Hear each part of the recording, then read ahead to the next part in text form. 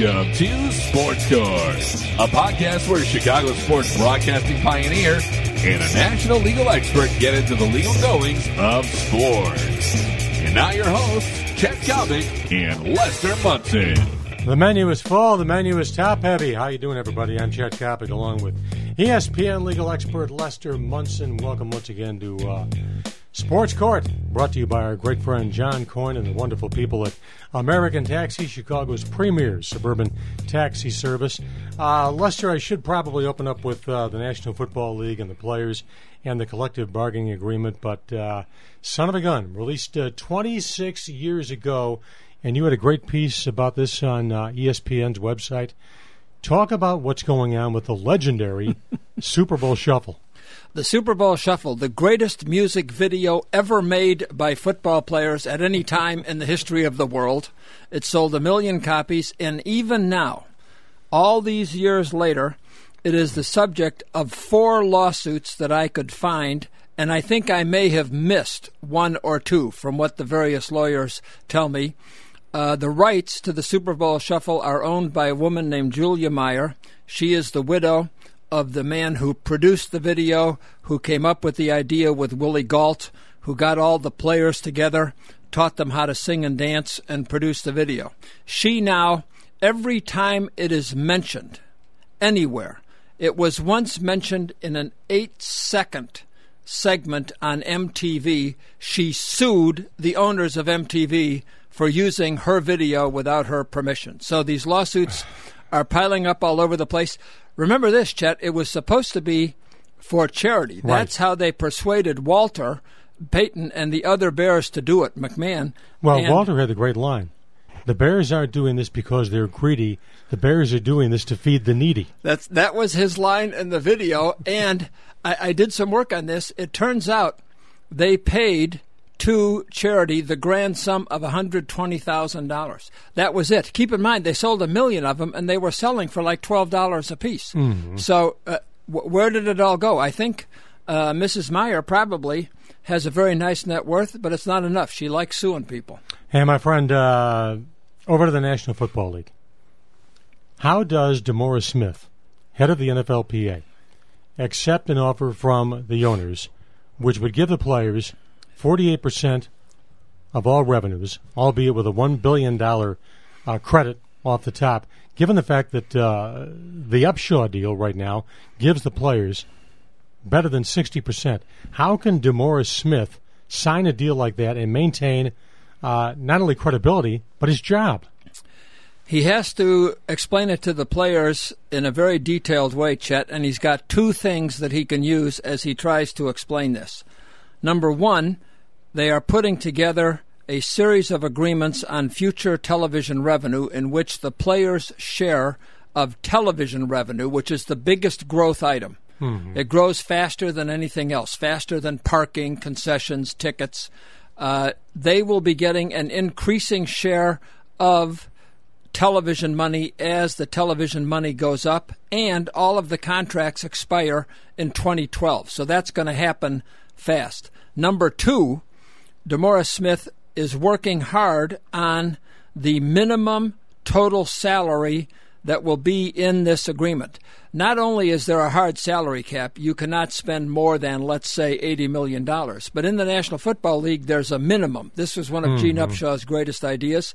And DeMaurice Smith is pushing that minimum up so that a team like Cincinnati or San Diego, teams that historically have pushed the players down in salary, they will have to spend 90%, let's say, of their television money. So the players will profit from the salary minimum, and they will profit from the television growth, and that will be the rationale that Smith will have to use to try to explain this, assuming it all falls together. All right, how challenging is it for Roger Goodell, National Football League commissioner, to, number 1, get a deal done with DeMaurice Smith, but number 2, get a deal done with his owners, given the fact that you and I both know the owners don't trust each other? They sure don't. They do not trust each other. They do not get along well. Roger Goodell has to be the ultimate in diplomats to be able to keep these guys together. That is why they have to have their meetings in person. They could not possibly do a conference call or do the other things that normal people do to explore issues. The small market people have grievances. The big market people have grievances. I don't think any of the owners trust Bob Kraft, Jerry Jones, and Jerry Richardson. They are the supposed leaders of the group. Would you buy a used car from Jerry Jones? I don't think I would buy a used Cowboys jersey from Jerry Jones.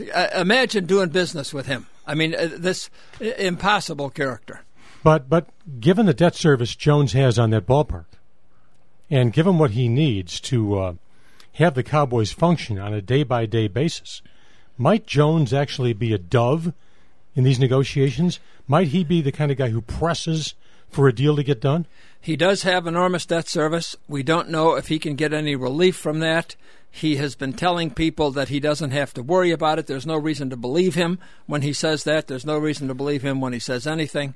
But yes, he could easily be a dove because of all the interest he must pay on the loans for the overbuilt stadium that the Cowboys have.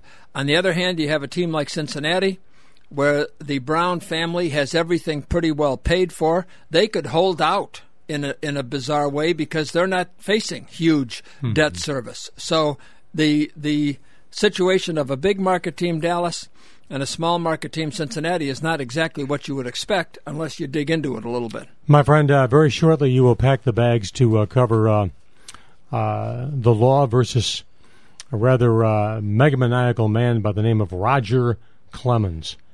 Where is this legal issue as we speak? Clemens is working hard to prepare for the trial. It appears that he is preparing to testify in his own defense at the trial. If you're the defense, do you want Clemens to testify?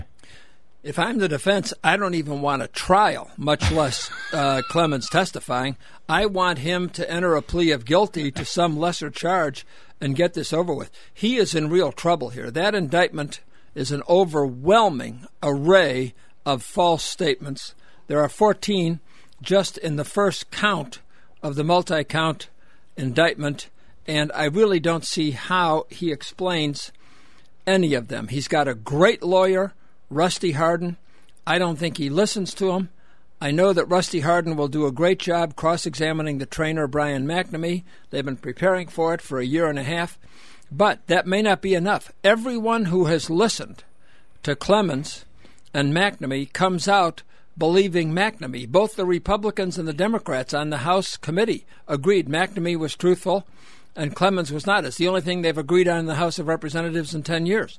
So he's in trouble. Remember, Bonds did not have the trainer testifying against him. Clemens does. That's the big difference. All right, play handicapper. Even money, 5-1, 7-2, 10-1, whatever the case may be. What are the odds that Clemens does a minimum of 18 months in the joint? I think the 18 months might be high. I don't have any doubt that he's going to be convicted. The judge, Reggie Walton, is his name. He's very much a prosecution guy. He believes in law and order. He believes that if you're convicted, you should pay the price. I would guess he does probably a year in some minimum security federal penitentiary. It'll be the worst year of his life, but I can see that easily happening. My friend, you walked in today with a brand new degree of respect for a man who I personally like a great deal, and that's Alan Bud Selig, the commissioner of Major League Baseball. Tell the House why. What Selig is doing to Frank McCourt, to me, is a courageous and very fine confrontation. McCourt went out and borrowed money from Fox News.